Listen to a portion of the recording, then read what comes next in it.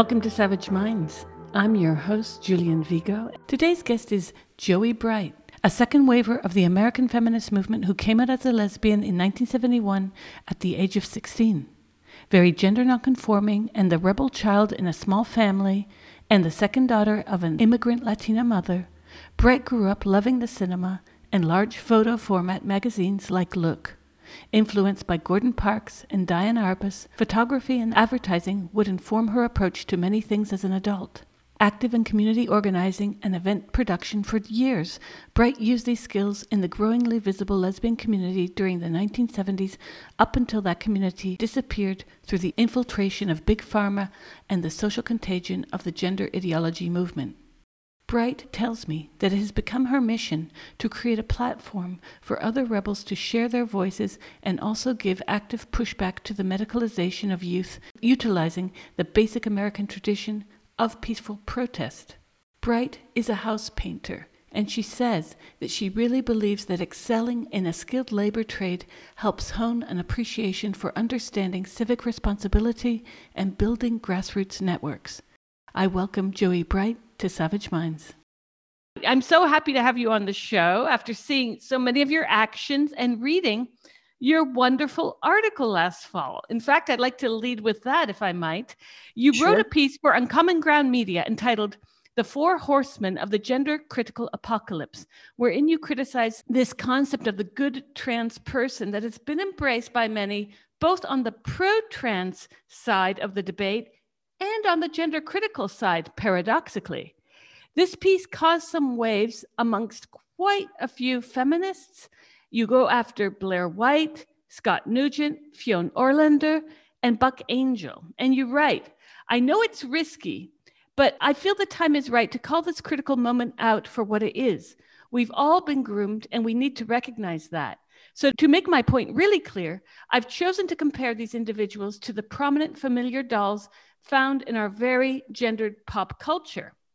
I was a bit taken aback when I read about your having been attacked. I didn't see the attacks firsthand because some of the women making the criticisms of you blocked me some time ago. But I heard about it, and I have to say I wasn't surprised because when I heard the names of the people attacking you, these were the same women who had attacked me, a group of what I deem to be bourgeois feminists who feel themselves sort of the self-appointed grand poobahs of the feminist movement. They never bothered to ask us plebes if we wanted to vote for them, however. So I was speaking recently to Jody Brar from the Workers' Party of Britain earlier this week, and she poignantly critiques the way feminism has been hijacked by these bourgeois types whom, if you notice on social media, have created a closed circle around themselves. They block any disagreement, including by women and lesbians with whom they don't agree. They don't discuss class. They tokenize women of color. They use them like in a phrase, the same way the TAs do, but then these women of color are always absent, ironically. And then they tend to go after women like you who won't compromise on the fact of sex, who don't exceptionalize the trans folks who are nice. And many people have friends who identify as trans. I believe transgender is a medical fiction. We don't have any evidence of a transgender brain. There has been nothing confirmed by science, neurology, none of it, to show that any of the bunk that has been claimed over the recent years is true. So I know that you are also of the ilk of more radical readings of this nonsense, and you call it out. And you have been punished by many of the women who have punished me and punished many others. Can you talk about your article and what people objected to and how you defend that? Well, thank you for having me on the show, first off. And I didn't know if this was I didn't know it was going to turn into a comedy bit, Julian, really. This is, I've had to hold back here. Well, the whole thing about why I even chose to do it, it was an idea that while I was in the midst of really in the throes of the last few months of what had been over a year at that point, planning for this conference of Can I Get a Witness and creating that. And I'd been talking to people all over the world. Once COVID hit, I realized this was not a conference that was going to happen in one physical location in the San Francisco Bay Area, but rather it was going to become worldwide now. So that really opened it up. And I started speaking to people all over the world, asking them, following them, looking at Twitter. I'm assuming that that's where you were talking about being blocked, because I know you're very active on Twitter. But between Twitter and Instagram and Facebook, it's how I got a lot of people, was really moving around and actually making phone calls and whatnot. And during the conversations that I was having with people, some of them would say, oh, for your guest, you should invite Scott Nugent. And I didn't know who Scott Nugent even was. And this was early on. This was like March. I mean, I literally, COVID hit. I was running a movie theater. I was out of work. That was it. And I was full time now going to be trying to do this thing. And I kind of wrote the name down and sort of set it aside. And then someone else, oh, you should talk to Scott Nugent. I, Jesus Christ. So I put it aside again. All of a sudden in May, I happened to be looking at Jennifer Billick's page on Facebook, and I saw somebody yelling at her, as much as you can see, somebody yelling on Facebook. And I saw this tiny little image and I thought, well, who's this guy? And then I looked and I just simply wrote something, I made a post, something like, oh, this is mansplaining, or somebody doing the yelling or something like that. And then I decided, I looked at my notes and I decided to look at Scott, and I was just, oh my God, it reminded me of why my lesbian community in the San Francisco Bay Area, and I mean culture. When I say community, I'm talking about culture. It became completely decimated. And I'll backtrack a bit. It became completely decimated in large part because of a very influential character that would come in and out of town by the name of Susan, also known as Buck Angel. And Buck Angel came in, and that was one of the sort of bad memories that I had about watching younger lesbians, a little younger than myself and my own age, who became enraptured with this idea of this sort of celebrity, if you will. And that was already in my past. And when I started examining who this Scott Nugent person was, I started looking at her Twitter feed. I started looking at what she was doing on Facebook. She had lots of fights with people. And I thought, these are testosterone rages. And that's something that I have been sort of watching for years, having witnessed firsthand much of my community start taking unregulated testosterone, and women just desperate to grow little mustaches and beards and try to have that more square jaw and all that, and of course get a double mastectomy. And I just see these, it was like walking ghosts in a way. It was San Francisco became a town that was just filled with predominantly white former lesbians. And so Scott Nugent, I saw her and went, oh no, this is absolutely bizarre.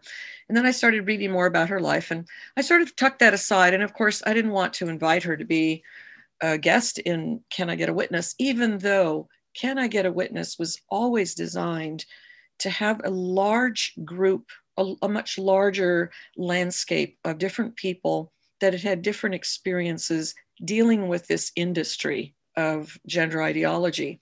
People that had been canceled, so-called canceled, fired, physically attacked, threatened, and all that. And I ended up having like 27 guests, I think, at this point. And it was a wide range. And I did not want to have somebody who I feel is a huge hypocrite. And in the back of that, I must say that something that set Scott aside for me in a very different way was the fact that this wasn't a young teenager who got wrapped up on Tumblr. And this was somebody who I also saw admit that she didn't suffer for a long time, actually in a way that I had. I was a tomboy. I was somebody that, grew into my lesbianism. I came out in 1971. I was 16 years old.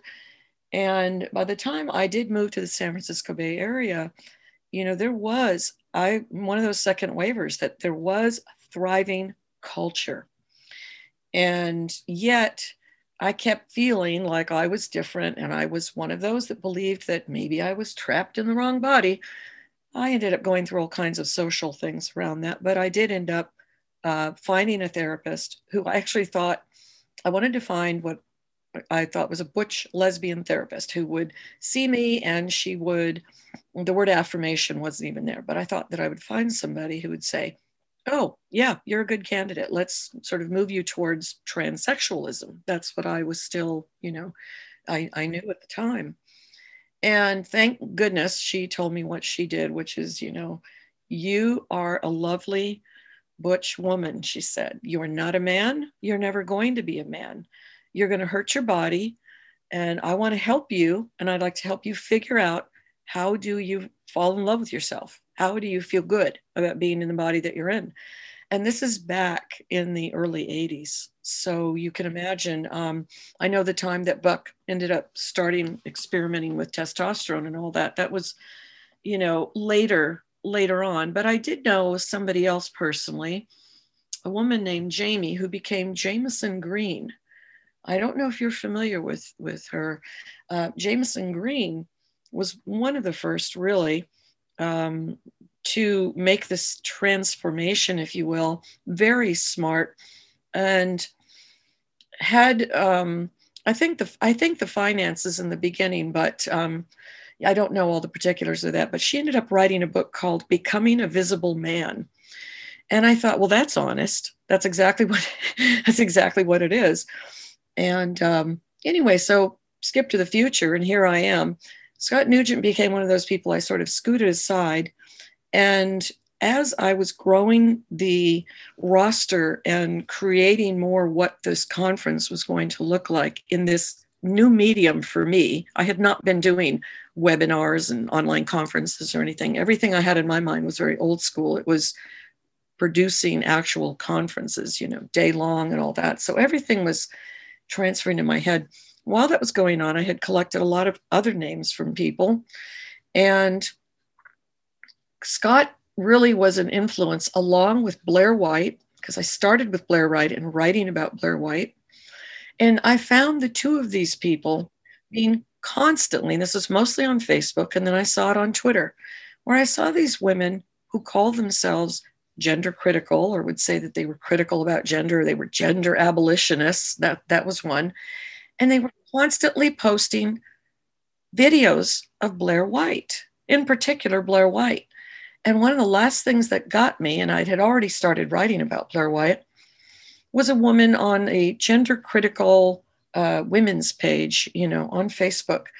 And I don't know, it must have been the umpteenth one. And she posted this video of Blair White. It doesn't even remember. It's insignificant which one it was. But her posting of it, she said, "This is so important. I wish more men would listen to her." And I just lost it. It was like that. I just went over the edge. And so I wrote some more about Blair White, who actually doesn't offend me as much, because I guess Blair reminds me of a lot of gay men that I used to hang out with years and years ago, who, while they had donned this, done a very good job with their secondary sex characteristics, they always knew they were men. And they never tried to pretend really anything else. Role playing that happened in private relationships, I didn't care about that. Both lesbians and gay men did things like that. It wasn't a big deal. This was something different. And I knew that because I've been sort of watching what I call the Transborg since the mid 80s, and watching the loss of my culture and my community all along the West Coast, by the way. I'd been working on those two people, and then I'd started writing about Buck, because she in particular had affected so many women in San Francisco. And then one day, out of the blue, it was on July 3rd, and I happened to go onto Twitter, and I saw that Scott had launched a crowdfunder, and she wanted to go on a tour, with her trans people and do this whole thing with the kids, which really got me, because another project I had in the back of my mind was to go after gender clinics and protest in front of gender clinics. I knew that they were growing. I knew they were on the rise.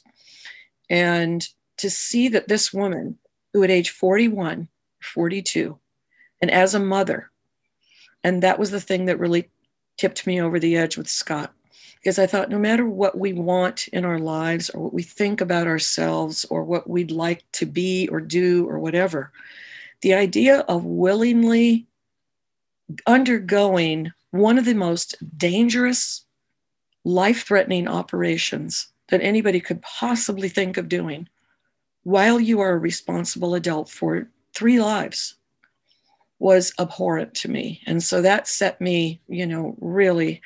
So I had the 3 of them. I had Buck Angel and Blair, and now Scott and this crowdfunder. And I just thought she's a grifter. I mean, aside from anything else I thought about her, I thought I'm going to watch this. She's a grifter. That was, I think, maybe the 3rd crowdfunding attempt I had seen. I know that she had more than one up. And then the next day, that was July 3rd, Friday. And then, of course, I'm an American. The next day was a Saturday. It was July 4th. And I had been seeing Fionn Orlander on and off over Twitter and just saw how there were a number of these so-called, gender critical women again, who were really they circled wagons around him. And I just thought, this is somebody's pet trans, as we like to say. And wouldn't you know it, all of a sudden, Fionn on July 4th, so the very day after, literally it was like 24 hours later that I noticed, Fionn launched his own campaign for the facial feminization surgery. And that was it. And I knew I had to include him. So I began looking at those 4, what the similarities were, what the attraction was to certain women who felt like they had to hang on to some kind of idea. At that point, in May, Jennifer Billick had already written a wonderful article called Deconstructing the, Jesus just left my mind, Julian. I don't know if you can remember, Deconstructing the Good Trans Woman. That was the title. Jennifer wrote that in early May. And about a week later, I believe it was just 1 week later, Julia Long wrote the article, A Meaningful Transition. And what Julia did was she brought up the same, I want to say, players or characters that Jennifer had, which was Debbie Hayton and Christina Harrison, 2 men who were invited to speak by Women's Place UK. And so those 2 same people came up in Julia's article. But what Julia did that was different than what Jennifer had written about was, because Julia is a Brit, she's got access to seeing things on the BBC, and she had a news, a little BBC sort of biography stop or something like that, where they had done an intimate portrait, going into Debbie Hayton's home. And the way that Julia Long led into that hyperlink that's in her article, both of these, actually hers is in Uncommon Ground, Julia's is, and Jennifer's Deconstructing the Good Trans Woman is on her, I want to say that it's on her blog. I could be wrong. It might be on Uncommon Ground as well. I don't recall. But I had read both of those and they were brilliant. And when I got to Julia's and she really dissected what had happened with Women's Place UK, and she called out Julie Bindel, I was really surprised. I didn't know that had happened. And it just, the hypocrisy of the whole thing, absolutely, there's 2 things that I really hate: liars and hypocrites. And of course, I've done both in my life. I mean, we're all human. We've done those things, but to consistently do that and use that as your thing, 24/7, which is why I never underwent the experimental testosterone, which was being peddled to me on the streets, along with my other more, quote, masculinized or whatever, gender non-conforming lesbian friends. The idea of 24/7, this trickery, I realized that if I had done that, when I looked down the line, I would have just been disgusted with myself to think that I would have been trying to control everybody around me and go along on that sort of ride, to... Can you backtrack 1 sec and explain what had Bindel done? If I'm correct in what Julia had described, was that Julie Bindel was involved with inviting, I believe, both Debbie Hayton and Christina Harrison. There were going to be 3 speakers, I believe, and I think this was in late 2018. because I wasn't there. And I mean, the thing about a meaningful transition that's so wonderful, the way that Julia weaves it, is that, yes, she brings up these two men who are pretending that they're women, and they're really, particularly with Debbie Hayton, who has admitted he's just an AGP. There were three places for women to speak about this gender ideology movement and what was going on. And Julie Bindel, I believe, was apparently in charge of who those three people would be to speak. And it was herself and those two men. And that was the thing that I recalled. And I had been already reading Julia's work for a while. And that really it was another sort of nail in the coffin. So while I had already been thinking about writing this article, and then more stuff was coming out by Fion's, crowdfunder that happened with such a huge amount of money, also £25,500, to literally have his face ripped open. Then to see the very first tweet that I saw was a woman who I will never understand, and I will also never rip her to pieces for the incredible work that she has done in the past. And I'm not following right now what Kathleen Stock is doing currently. I do know that she's talking about gender issues, but that she came out with, "I'll donate, Fionn." And I was lying in bed when I saw this Twitter feed, and I had to jump out of bed and sort of throw up in my mouth a little. And it's amazing because so many women reached out to me and told me the same, how that was the peak trans moment for them, was Kathleen Stock literally saying, in public, "I'll donate, Fionn." I don't know how many people she even thought would peak trans at that point, but it happened. I mean, women were just absolutely felt betrayed and shocked.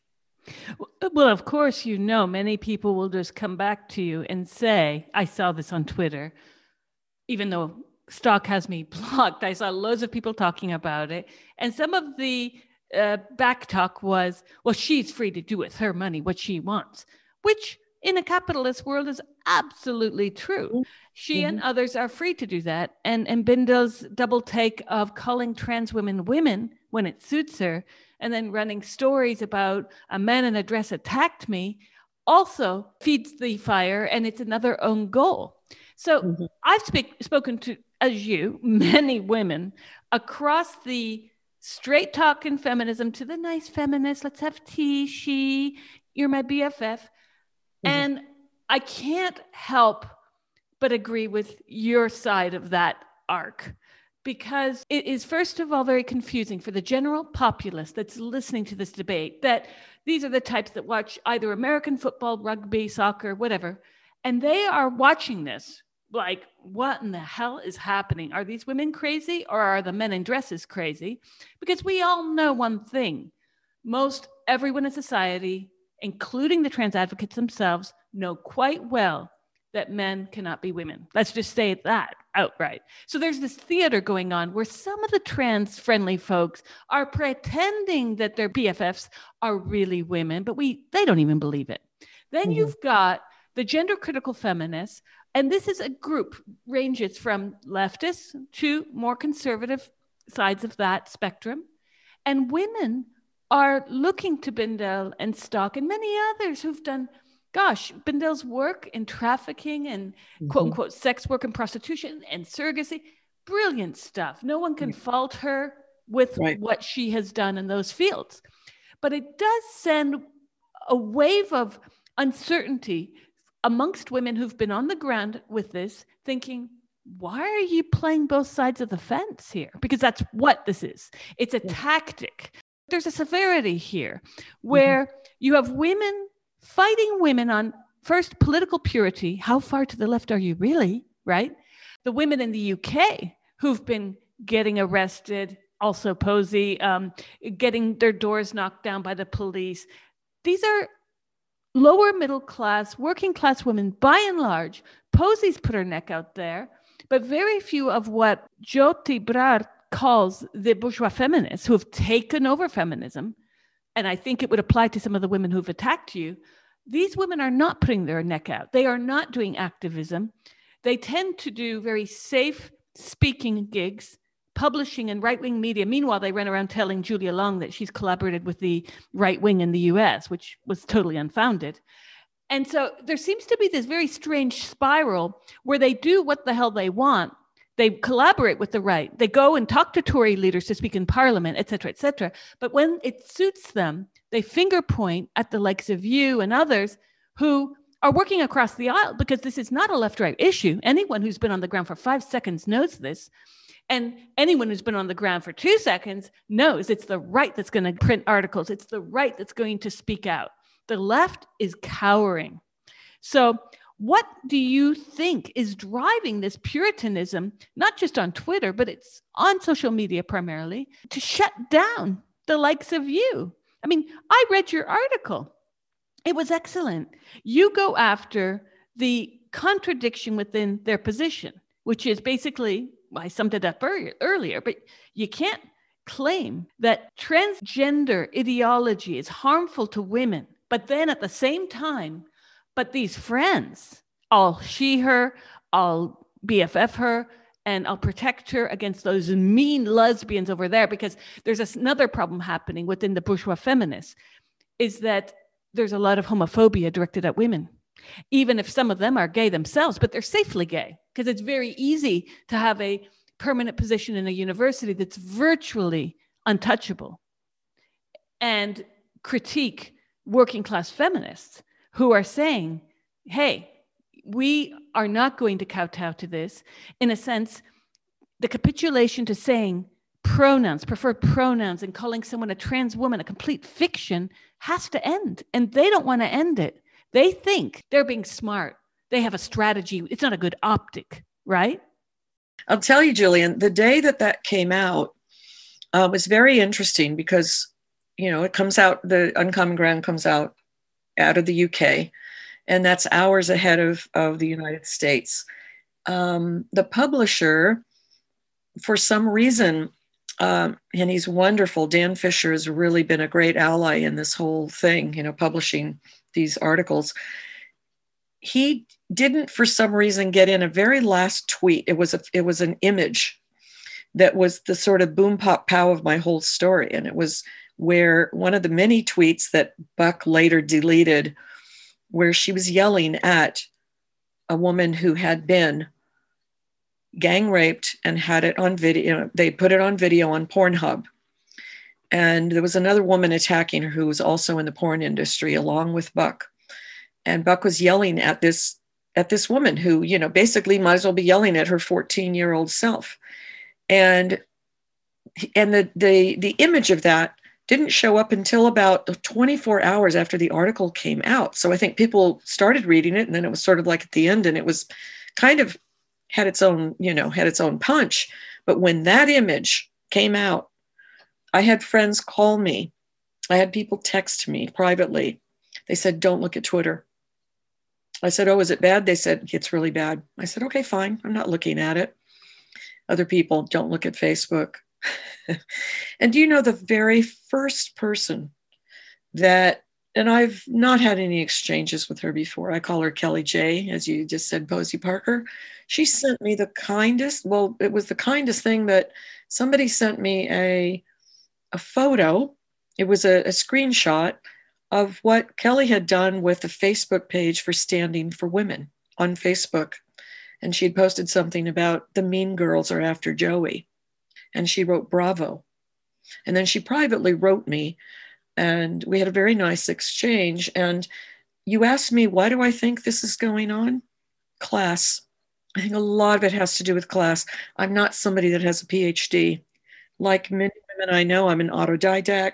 I can speak 2 languages. That's kind of that. I'm not somebody that has some, you know, position somewhere. I mean, I've worked retail. I ran a movie theater for years, as I said, and I've been a house painter for much of my career. I have noticed when I've had conversations with women who are, you know, with degrees and whatnot, there have been very few that really treat me equally. Julia Long is one of those women. I know that Kelly J does not come from a bourgeois background. You bring that term up, it's interesting because it's not used as much in America.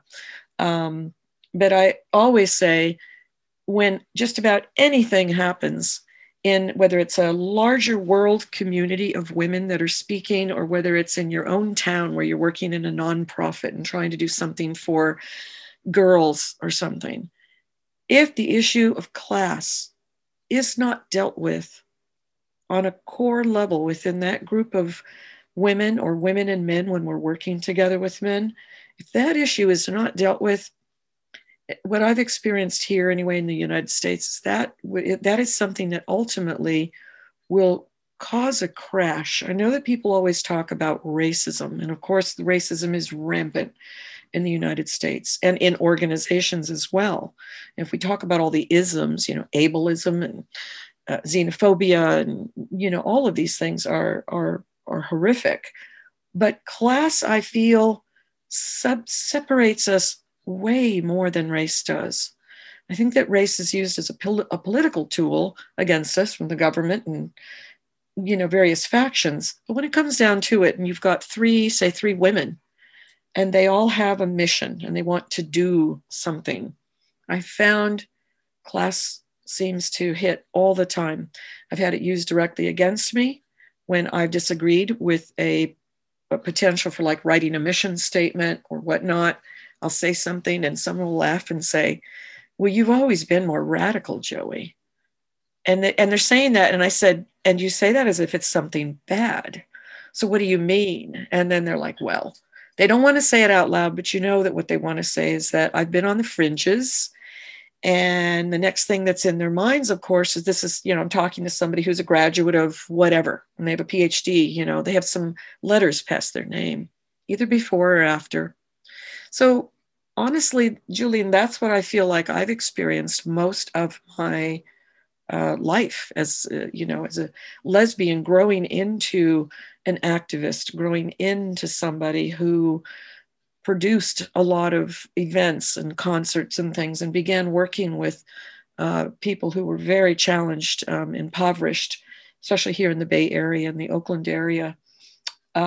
Class just comes up like an ugly, ugly thing every time. And I feel like when you're talking about not just the bourgeois, but a certain group of the big girls, I guess, I feel like there are a number of other people who've come in, a number of very few men, but the men that have come in that at first seemed to be really great allies. And it was very rare.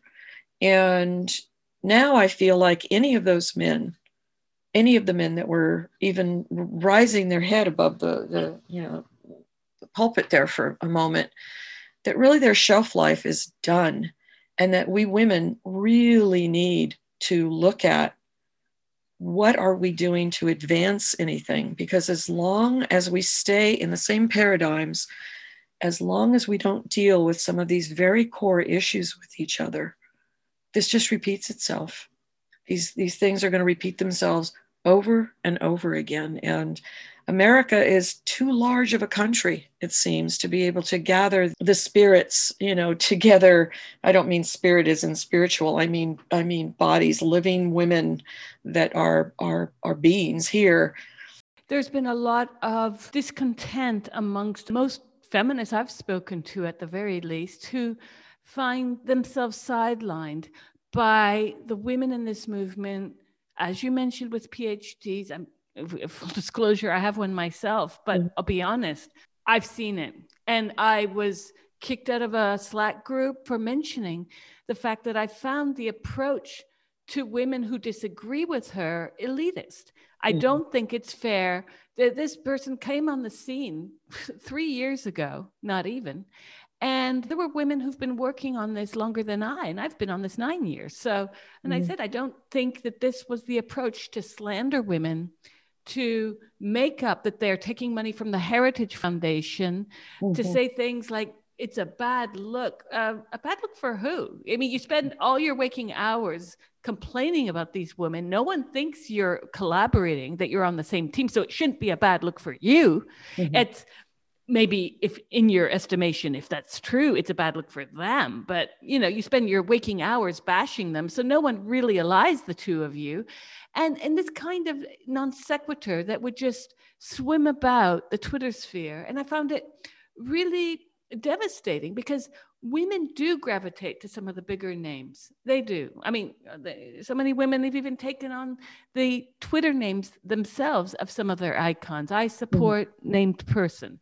We saw it with J.K. Rowling, who's a person who certainly will suffer far less economically, reputationally, even though she's taken a bashing. All of us know that she's going to be vindicated. And I think she knows it too. The difference is that when you've got people who've been on the scene for a few seconds, or some of these women who were on it, then they apologized and disappeared for years and came back on even after I got involved. I don't think that a lot of women appreciate the refereeing. No one elected these women to, as I referenced, the Grand Poobah. They're not our Grand Poobah. We're not in the Flintstone Lodge. And who elected them to be judge and jury and executioner? This causes real problems within not only what they call the gender critical movement, but this causes problems amongst women, because women and men know that any of the people that you mentioned in your article, Fionn is not a woman. Everyone knows that Scott Nugent is not a man. Buck Angel, and let's even skip to someone you didn't mention, who's got a serious problem historically. You can't even, I've tried to edit her Wikipedia page. Let's just say I'm on the verge of permanently being banned from Wikipedia, but Pat Califia, who comes from your neck of the woods, she has been involved in pedophilia. She transitioned in the 90s, sort of, yes and no, but long story short, this person identifies as. Now, Califia is another inconvenient truth for this movement, but you can't state it. So we're doing ourselves, in a sense, no favors to say we're gender critical, as you mentioned, on the one hand, and then with the other hand, let's write out a check for someone's facial effeminization surgery. No offense to these men who feel like they are in the wrong face. But tell that to my face. I had skin cancer a few years ago on my nose, the only part of my face I actually like. We all have problems, no? You know, what's interesting is that this, in what you bring up, this thing about these, I want to say academics, they aren't the ones that are joining me on this mission to go after the clinics either. For some reason, they seem to not really have the time, or that's not their focus. Or as one said to me, that's not really my wheelhouse. And I said, what is your wheelhouse? I don't understand, because the idea these days of protesting in the United States after what we experienced as a country last year in 2020 with lockdown, and after the whole, with the race riots and the this and the that, and then everybody all of a sudden waking up and realizing that BLM got captured by the trans lobbyists many, many years ago now. The idea of doing any kind of civil disobedience in this country is arguably dangerous. And it takes guts to want to even do that. And I don't see the people that are these academics really taking that plunge. And I don't see them doing like what you have in the UK with, I just saw Kelly J announcing at the end of May, the Speaker's Corner is going to come up again. This idea of changing minds literally on the street corner, or in front of a clinic, or in front of a psychotherapy office, which I will plan on doing at some point, where I know psychotherapists that are right beelining, they are fast streaming young people right into the arms of the clinicians who are ready to hand them puberty blockers like candy. That to me is the most basic thing that we can do, is to raise our voices and make the time and do that. And that's just always been part of my organizing. And it's not something that I find a lot of people who have spent years, I'm sure as you have in schooling. I remember having a good friend who was a psychiatrist, and he told me that getting a PhD was one of the most masochistic things that people could do. And I saw him go through. I think that there's just, again, depending on countries that we're in, the divide in the United States is really the people that have gone through all the education that they have and those that didn't. And you know what's interesting, Julian, is especially this time of lockdown, what's shown where real hearts are, as I see some people who have PhDs in my community, they're working at the market. The schools, got shut down for a period of time, and some of their colleagues had more points than they did, or more years than they had, or whatever. They are working at other jobs. Some of them have gone into construction. They never had done that before. So I think that COVID, in a way, there was a shift with some people, at least in the population, and maybe that's going to affect this so-called women's movement at some point, or what we're doing in terms of trying to join together in different projects to fight this beast. I mean, it's interesting. You've been involved for about 9 years. When I see women in social media talking about how long they've been at this, and they just can't believe how exhausted they are, and they can't believe this and they can't believe that, and I have to laugh because it's almost 40 years. It's almost 40 years for me. And again, to watch your entire culture get decimated. If I didn't have another culture, another niche to go into, which is jazz, and helping to promote female jazz instrumentalists, because that's a whole other topic of conversation where oppression is happening. But if I hadn't had that to go into, I think I would have gone literally insane. Sort of, every store that I've gone into, just walking down the street, the entire time I worked at the movie theater, I was trolled several times. And one of the executive directors of a film festival, the world's oldest and longest running film festival, literally tried to have me fired from my job, claiming I was a transphobe.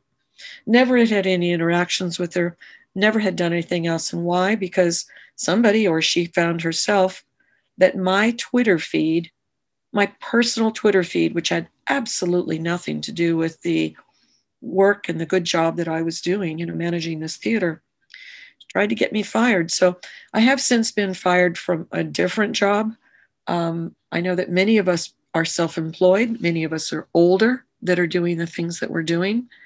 And it's sad that that's where a lot of us have to be in order to really deal with this fight literally on the ground. So until some of those that are living on their, in their lofty offices and universities, getting to be paid just for thinking and tweeting and all that, what a luxury that would be. That's all I can think of. What a luxury that would be. Meanwhile, I'm still painting houses. You're listening to Savage Minds, and we hope you're enjoying the show. Please consider subscribing. We don't accept any money from corporate or commercial sponsors, and we depend upon listeners and readers just like you. Now, back to our show.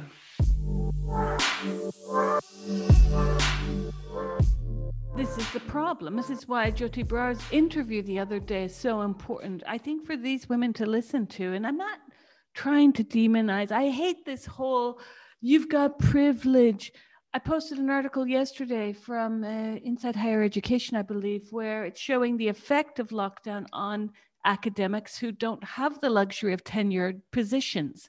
I was an adjunct academic in New York. I paid my rent and barely ate. Okay. So it's not that everyone, just like junior doctors in the UK, are barely surviving as well, especially in cities like London. But I think it's really important when you've got academics who were on the scene for not even 6 months when this happened in January of 2019, writing Parker and Long are a liability. I'd be mortified to be ambushed like that. And then saying that their jaunt is setting back a productive conversation. This person is delusional. I'll tell you that much, because I've spoken to women who not only disagree with her, but they have yet to see her at a protest. She's not getting arrested, and saying things like, I fundamentally disagree with their actions in cozying up to the conservative right and harassing a trans woman. No, transgenderism is a fiction. So the minute you start mirroring, and this is something we can get to in a minute, why we even use this ridiculous term, I won't, thanks to a conversation I had with Julia Long years ago.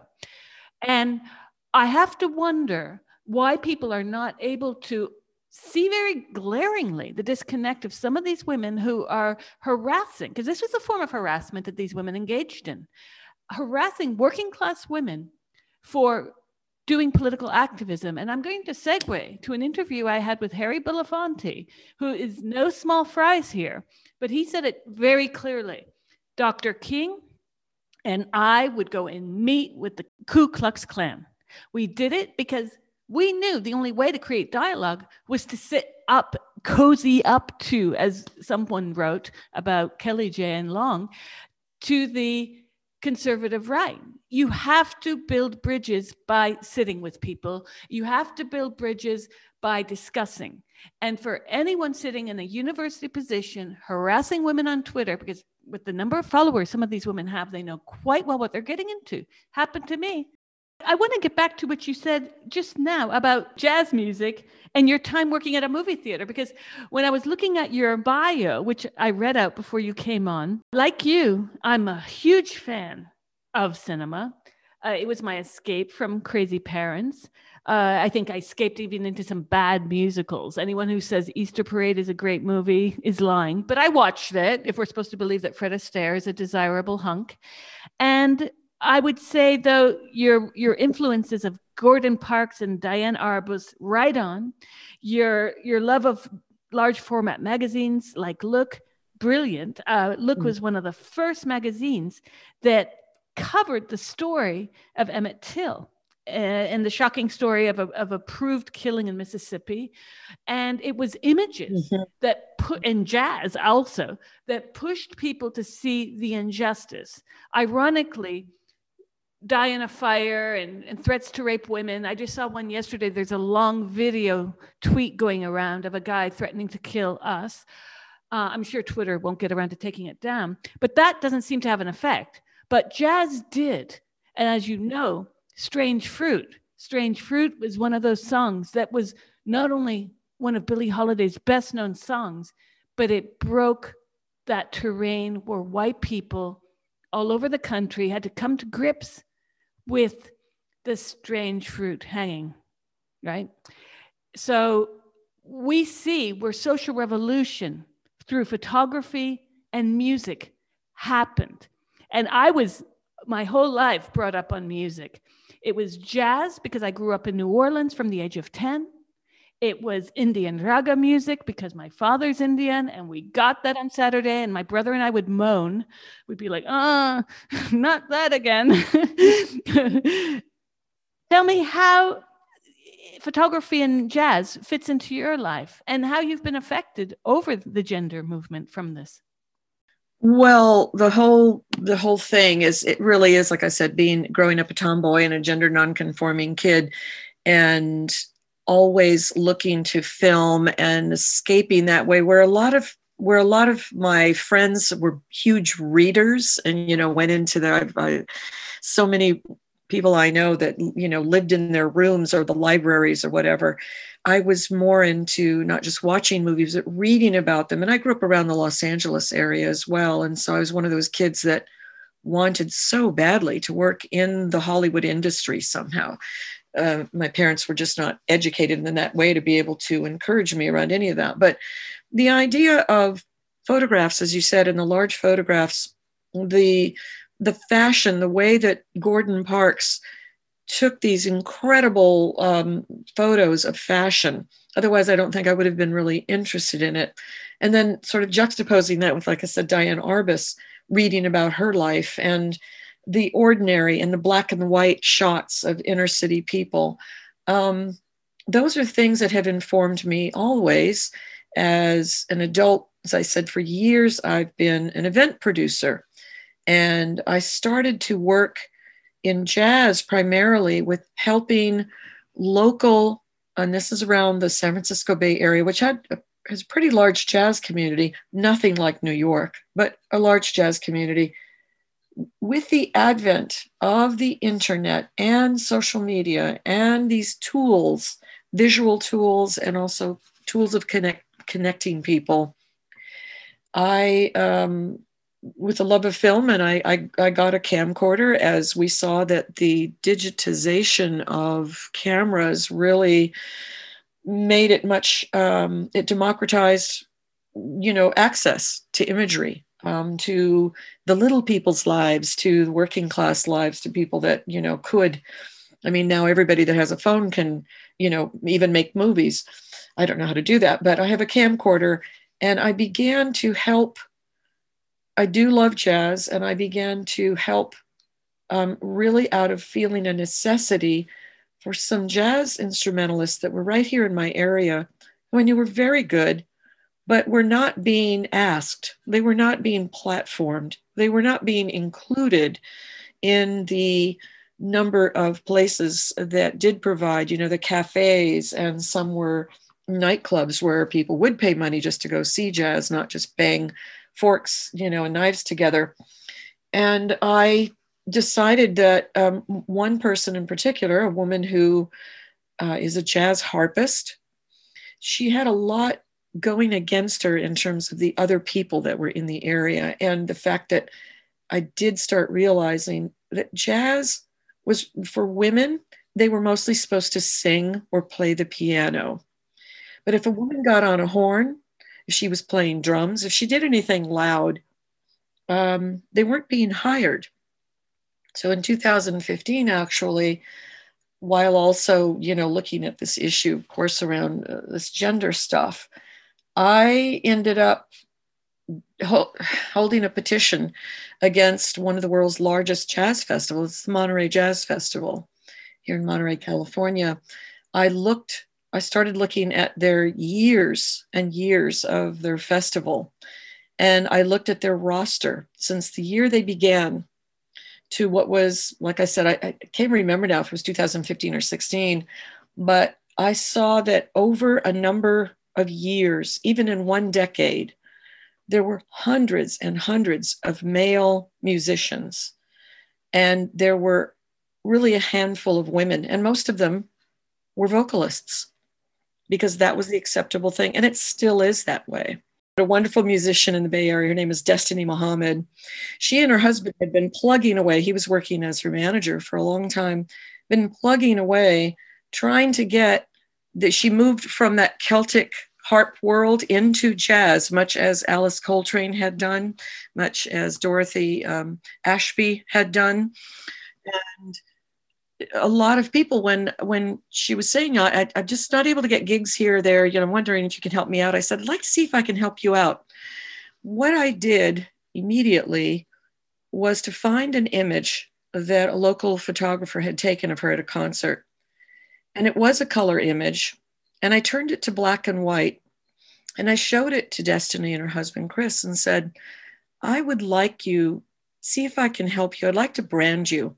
I'd like to really brand you. Now, they had their own branding, but they also had a lot of other things going on. And I felt like, from my eye, that Look magazine eye, that, seeing the images of Gordon Parks in fashion and everything, I saw this beautiful woman who was also not young, not like she was terribly old.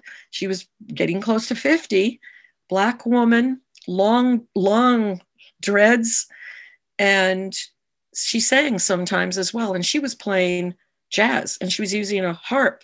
And I literally had people tell me when I went out to try to get some gigs for her, because I thought, well, I'm just going to try this, I've got nothing to lose. And they would say, she plays a harp? That's not jazz, right away. And so, like with a lot of things, I just felt more encouraged. And I ended up creating a jazz channel. It's called Behind the Curtain TV. There are some others that might be hard to find, but Behind the Curtain TV. And I just started shooting, working with her, working with some other local female jazz instrumentalists and vocalists as well, but putting up videos and doing this sort of guerrilla style video work and just catching them. I never connected the video camera to the soundboard. I would move around, and I literally would, like on a guitarist, I would move the camera so that it was moving along, those sort of sexy lines, as people might describe it, along the strings onto the hands of the man or the woman that was playing the instrument, and then pull out, for a long shot. So I have about 350 videos over a number of years that I began doing this sort of promotion. And I ended up protesting my own protest. I'm not talking about big signs, but I handed out leaflets educating people right outside the gates of the Monterey Jazz Festival, telling them that what they had just paid for, or what they were about to go in and pay for, was that there were literally only 2 women, maybe, that were jazz instrumentalists, while they had maybe 3 female vocalists over an entire weekend. So we're talking that every year, the Monterey Jazz Festival, on average, for 3 days of music, would host about, and platform, we'll say, like 100 men on instruments, and just a handful of women would be showcased in these things. And so I went up against it. I met somebody locally who was a trumpet player, someone who'd played with Laura Nero, her and her partner, years before. And she had a band, and she was going to be doing a rally in front of the San Francisco Jazz Center. And it was Wynton Marsalis who was coming with the, Lincoln Jazz Center and the Lincoln Jazz Orchestra, which has had the same, I believe, 19 men for over 20 something years. He's never hired a female jazz instrumentalist. And that was in 2014. It had already been like 25 years, I think, that had been going on. Well, what we've seen across the country, because of the oppression of women in general in the music world, like in every aspect of our lives, it was about 75%, I think, at that point, had switched over in the orchestra world to blind auditions. And that's what this woman here, Ellen Sealing, really opened my eyes and taught me what was going on. This was, in the jazz world, and I could see it as well. I'd started working with Destiny, but I began working with a lot of men who were in the jazz world. And I saw this discrepancy on such an enormous level that for me, it was like, get up a petition. So I put something on change.org. I went there by myself. I had never been. And I handed out flyers and everything. And then I went into the festival and I got to experience it, which I have done now several years in a row, except for lockdown.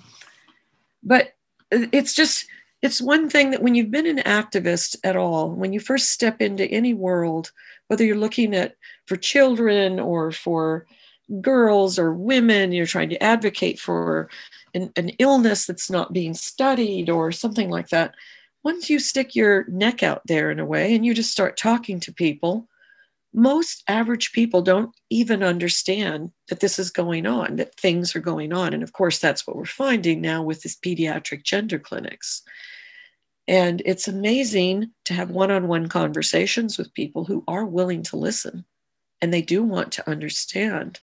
In your article, you basically were saying it's all fine that people gather around you to denounce childhood gender transition, but you too are part of the problem, because we can't just say it's harmful until 18, but from 18 on, it's okay. The ideology is still there. We're all swimming in it. And the idea that for you to have access to the Monterey Jazz Festival might involve you pulling a Billy Tipton, right? Just for our listeners, Billy Tipton was a jazz musician who has been nominated as a transgender identified female. She cross-dressed, she got married, adopted, I believe, 2 children with her wife. It's all documented in Marjorie Gerber's wonderful book, Vested Interests. And upon Billy Tipton's death, lo and behold, the family found out their father and their husband was a woman. So it was the coroner who had the due diligence to tell them. Now, this is one of many dead lesbians who's been transgendered after death, the postmodern trans phenomenon.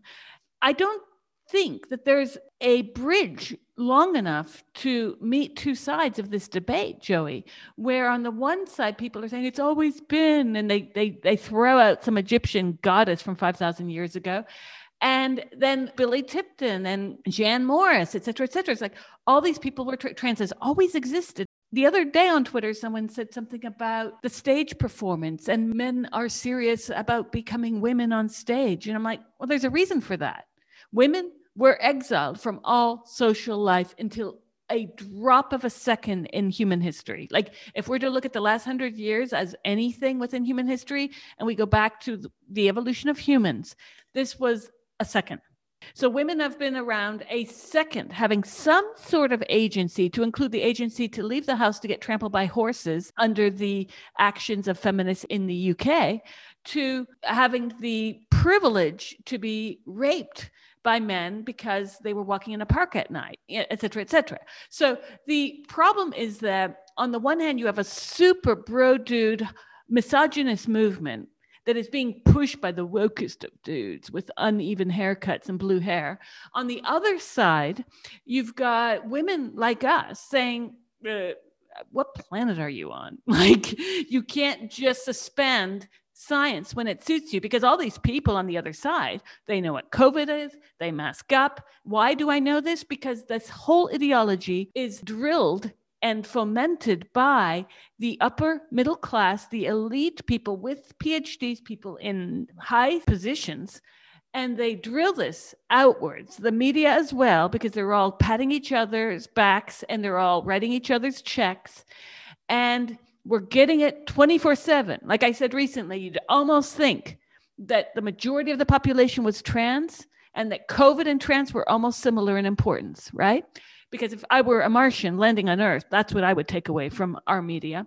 So we've got this notion from these people that science is everything, that we know it to be, except when it comes to women's bodies. Then you bigot, Joey. How dare you? You know, like it's amazing the kind of suspense of rational thought that goes on.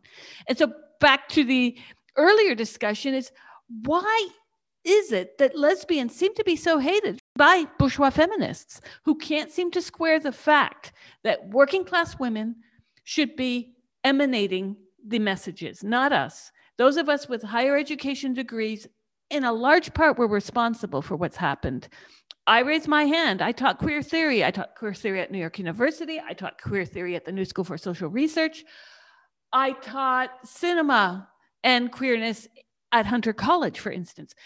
Did I do it in this madness of today? No. I did it in the early days of queer theory, when queer theory was about homosexuality. It was about bringing out of the woodwork lesbian nitrate kisses. I taught that, for goodness sakes. And Barbara Hammer was certainly not saying she was a man because she shaved her head, right? This is one of the many sharks that have been jumped. At the same time, I think those of us coming from higher education need to STFU and listen to women on the ground and participate, just like Harry Belafonte went and participated in marches. He sat down at tables with the Ku Klux Klan. Why is it that in the UK, a society that's renowned for not dealing with its class issues, still perpetuating this, but amongst feminists? Oh boy, it's just such a golden question. I'm still I can't believe you brought up one of my favorite musicians with Billy Tipton, because I've been struggling with an article that I'm writing about this horrific film that I happen to be able to preview called No Ordinary Man. I don't know if you happen to even see that, but they have completely transed Billy Tipton's life with all of these women who think that they're men. That's a whole other story, but it's interesting because I was just working on a piece about that. Why? It's not just class. I've been reading about the relationships between children and the friendships that they have. There's a book called Best of Friends and Worst of Enemies, and it's kind of it's sort of an everyday psychological look into the lives of children. But the thing about women and girls and this circling around the wagons that we tend to do when it comes to certain, whether pet projects or people or something like that, I think that as women, we are more prone in general to want to protect people and things and whatnot. And it goes back to something you said earlier. And I think that Jyoti, I can't remember, I heard that interview, it was fantastic. I think that she brought this about. I can't remember if you two talked about kindness, but it's that whole thing of how we're supposed to be nice and kind and this and that. And truly, women are, we're geared up to protect, to defend, and we will do it because we're also taught to have so much self-hatred, I think, throw ourselves under the bus. We'll do it to our own detriment. And we continue to do that in many, many ways, so that women will compartmentalize. They won't think of the hypocrisy that they're espousing while they're in their situations. It's interesting, this thing about class, because when we talk about Kelly J and what's gone on with the UK, and you're much more familiar with that landscape, but what's happened here in this so-called women's, I want to say so-called women's movement, because again, there's so much in it that doesn't reflect who I am.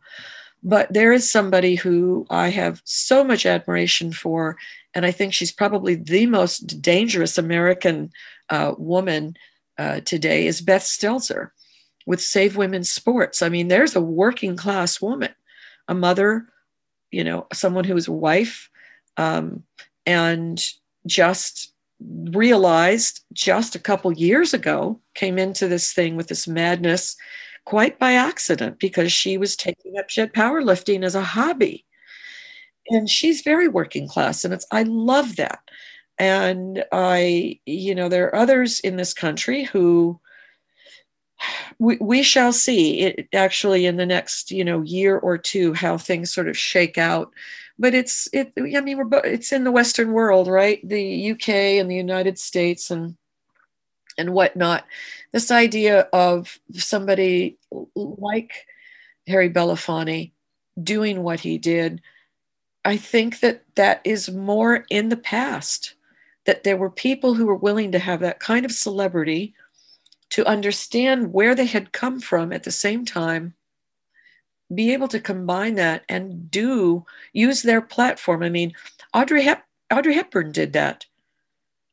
Since you're a cinephile, Audrey Hepburn, there's a new documentary out on her that is wonderful. It shows how she used her platform even years after she had dropped out of the movie industry, and still could raise lots and lots of money with UNICEF, just her presence. And she didn't need to do that. So when you take something, and in the UK, they have their royals. In the US, we have our celebrities. And no matter how people are intellectual here, they still love the people that love the camera, and the camera loves them. And they want those people to succeed. And here we will, in this country, vote for those people in positions they have absolutely no business being in. Or do they? I mean, in my own state of California, when I saw that Arnold Schwarzenegger was going to be running, I used to tell everybody that is going to be our governor, and they would laugh at me. When I saw that Donald Trump threw his hat in, I said, that's it, we're done. People said to me, that's ridiculous, there's no way. And now in the state of California, I can tell you, and maybe we can talk about this after it happens, who my next governor is going to be. Because they do not announce without knowing that there are millions and millions of dollars behind Bruce Jenner becoming the next governor of California. That's what I'm looking at. A state where the insurance commissioner got into political bed with a woman with a tiny little organization in San Diego called Trans Family Services. And they got into political bed together. She has transed her own child, and Ricardo Lara sneaks right before 2021 comes around and eliminates the age limit on girls to have their breasts removed for insurance to pay for it. Things like that. Everything, all the dots are connected. Well, it's interesting that you're pointing to so many activists doing things. I've interviewed Beth. I think we need to also discuss something that the bourgeois feminists refuse. And I'm thinking back to, again, the incident that made me wake the hell up about the class divide within feminism was the long Kelly J. Minshall incident in DC in January 2019. And I have real issues with women who own homes, have academic titles, and then they run around saying, well, if we carried on the Julia Long's he's a man strategy, if that had worked, we wouldn't be in this fucking mess, would we? Well, actually, I had to remind her those are the strategies that do work, because it was because of those women's actions that American women saw it. Why did American women see it? Because right after that happened, who wrote about it? Andrew Sullivan. Andrew Sullivan is someone who can reach both sides of the political aisle because he's a white gay male who's a conservative. And that sparked fire under the asses of many in the US. And I think it's really shocking that people don't understand what activism looks like. And here we have now, where so many women are on the ground between the UK, Ireland, Australia, New Zealand. I interviewed Renee Gerlich recently. Wonderful activism. And she's been on it for years as well, not just around this issue, but women's rights. How can we have it where you have bourgeois feminists in elite institutions? And I'm not imputing all of them, because there's many women, not just Julia Long, there are many women with PhDs, even within institutions, working on working class issues. They're doing, Selena Todd I interviewed. She has an excellent book on working class women. It is so important. But why are so many women making this a class segregation issue? Because it is a form of class apartheid when you have people saying, well, we're going to smash up these women reputationally, but because they spoke, and they make it look like we're associated with them. They want to have their cake and to eat it too. You can't say they have nothing to do with us because we know better, and at the same time, when these women speak, say they're reflecting badly on us, even though you've gone out of your way to say we have nothing to do with them. How can this rift be solved? If you're talking about, again, this idea that this is between women, I just sort of stick my feet in there every once in a while. But I personally have become so pained about feeling frustrated with this thing of working just with women, just with this idea of the women's movement. So, Julian, what I've done personally, this thing about the clinics and finally getting these protests really off the ground, is I'm talking to parents.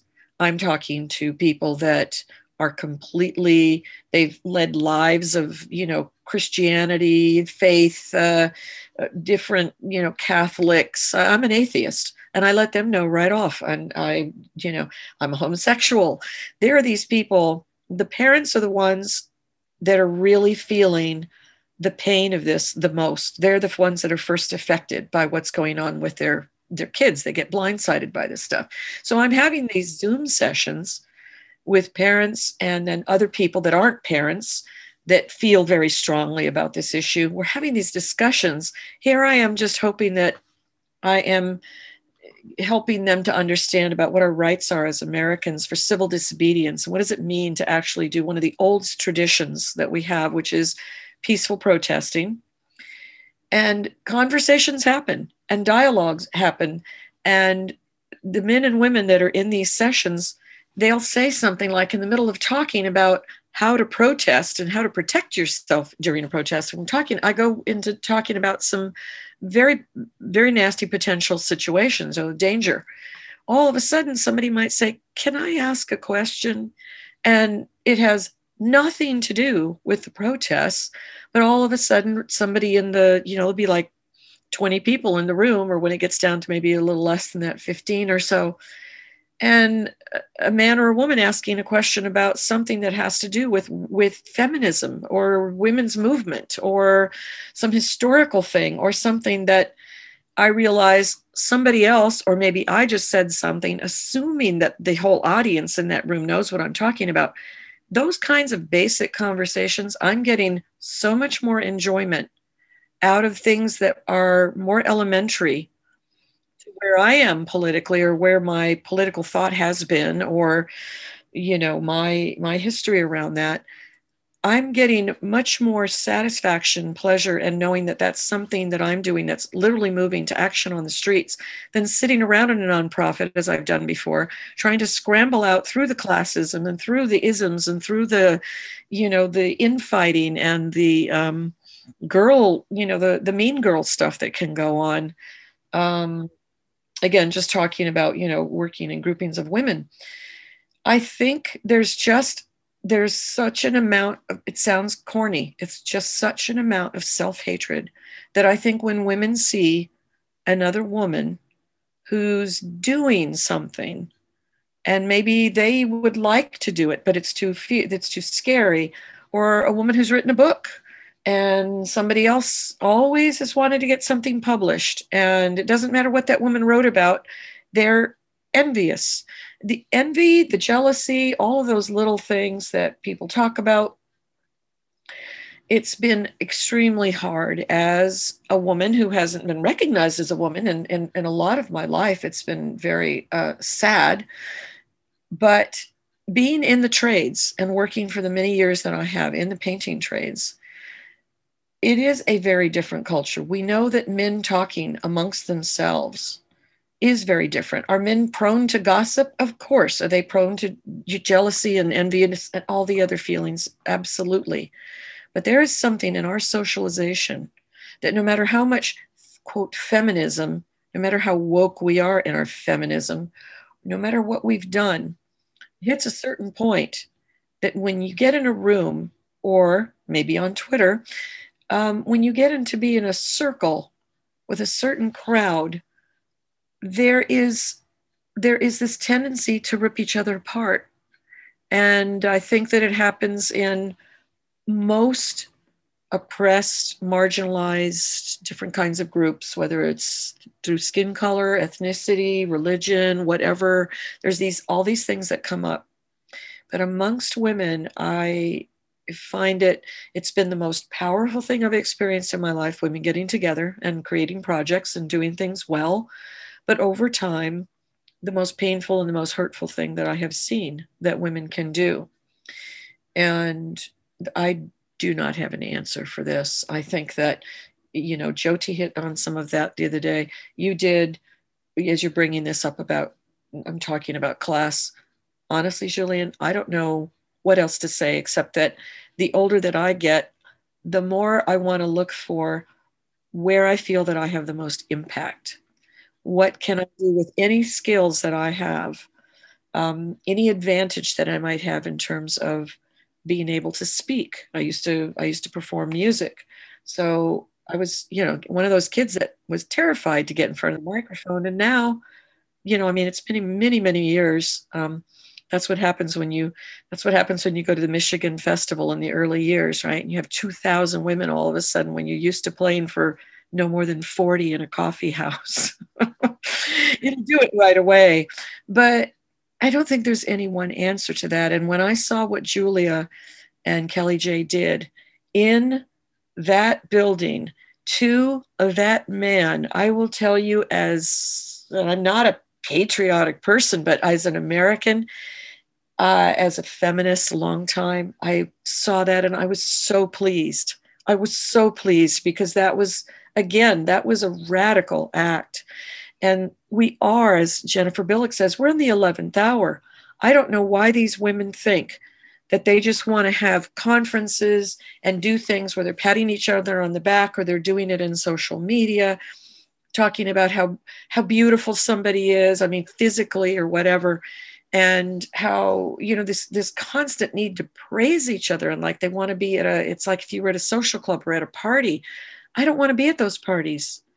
If there's somebody there that's a celebrity, I'd love to talk with them alone, but I don't want their autograph. I don't want to try to take some piece of them. I want to have a conversation with them and learn what I can. And you had brought it up earlier in the conversation, why I don't believe ever anybody who wants to look that fiction and has chosen that fiction and maybe did it a very long time ago. And, I've had friends like that in my life. That they have any place standing at a microphone or writing articles. The only place that I think those people have to talk about and go against the medicalization of children, which is what I'm focusing on, are the pediatric clinics at this point, because basically, anything over 18 in this country, plastic surgery is a huge, it's huge. It's huge in Brazil too, right? Plastic surgery is something that adults are, again, of course, when people throw at me, well, I have a right to do this and that. I said, I never said you didn't have a right. That's not what I'm arguing. That is not what I'm arguing. But the idea that anybody who is in their 40s or 50s or whatever, standing at a microphone anywhere, something that got brought up earlier, when Jennifer Bilek wrote this follow-up article after mine, where hers was the grooming of the gender critical movement. She literally called it grooming, and that's what it is, and that's what it was.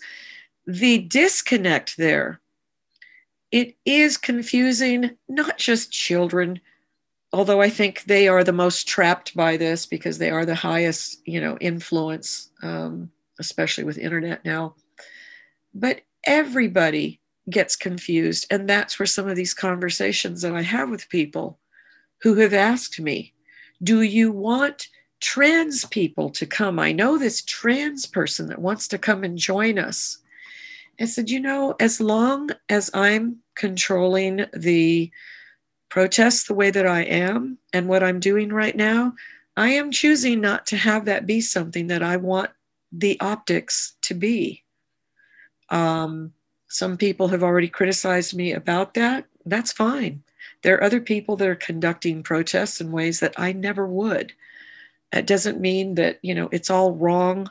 And I would never say, oh, they don't have a right to, because that's not the issue to me. It has to do with being responsible and safe. And in the long run, what's the message? If you have somebody like a Fiona Orlander who would be standing in front and protesting at a clinic, that is a disconnect to me that at this point I can't reconcile. I really can't. I think it's sending a mixed message that's very dangerous because it's making an exception. Again, do as I say, not as I do. That's the message that's really going out. And do as I say and not as I do is not going to work. Jennifer said it's like having somebody who's 24/7 drinking and they get invited to show up and talk about the dangers of alcoholism.